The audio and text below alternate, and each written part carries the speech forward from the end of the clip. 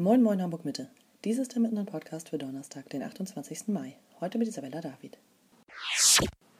Eine Brücke ist kein Zuhause. Unterkünfte für Obdachlose sofort. So lautet die Forderung des Aktionsbündnisses gegen Wohnungsnot für den Protestmarsch am Donnerstagnachmittag. Nach einer Kundgebung bei der Bahnhofsmission am Hauptbahnhof um 14 Uhr soll der Protestzug zum Jungfernstieg ziehen. Unweit davon tagt zeitgleich die Bürgerschaft im Rathaus. Anlass für die Demonstration ist die Situation in der Notunterkunft Pik Ass. Seit Anfang April werden hier regelmäßig Menschen abgewiesen. Etwa 2000 Wohnungslose gibt es nach Angaben der Diakonie derzeit in Hamburg. Bisher konnte jeder die Notunterkunft nutzen, auch wenn die Betroffenen oftmals auf Stühlen oder im Treppenhaus übernachten mussten. Aufgrund von Brandschutzbestimmungen musste das Pik Ass die Schlafplätze im Frühjahr beschränken. Das Aktionsbündnis fordert den Senat nun zum Handeln auf.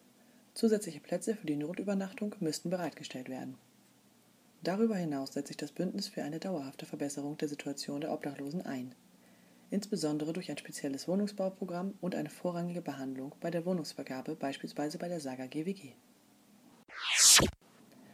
Dies war der Mitten-Podcast für heute. Wir hören uns hier morgen wieder, wenn ihr mögt.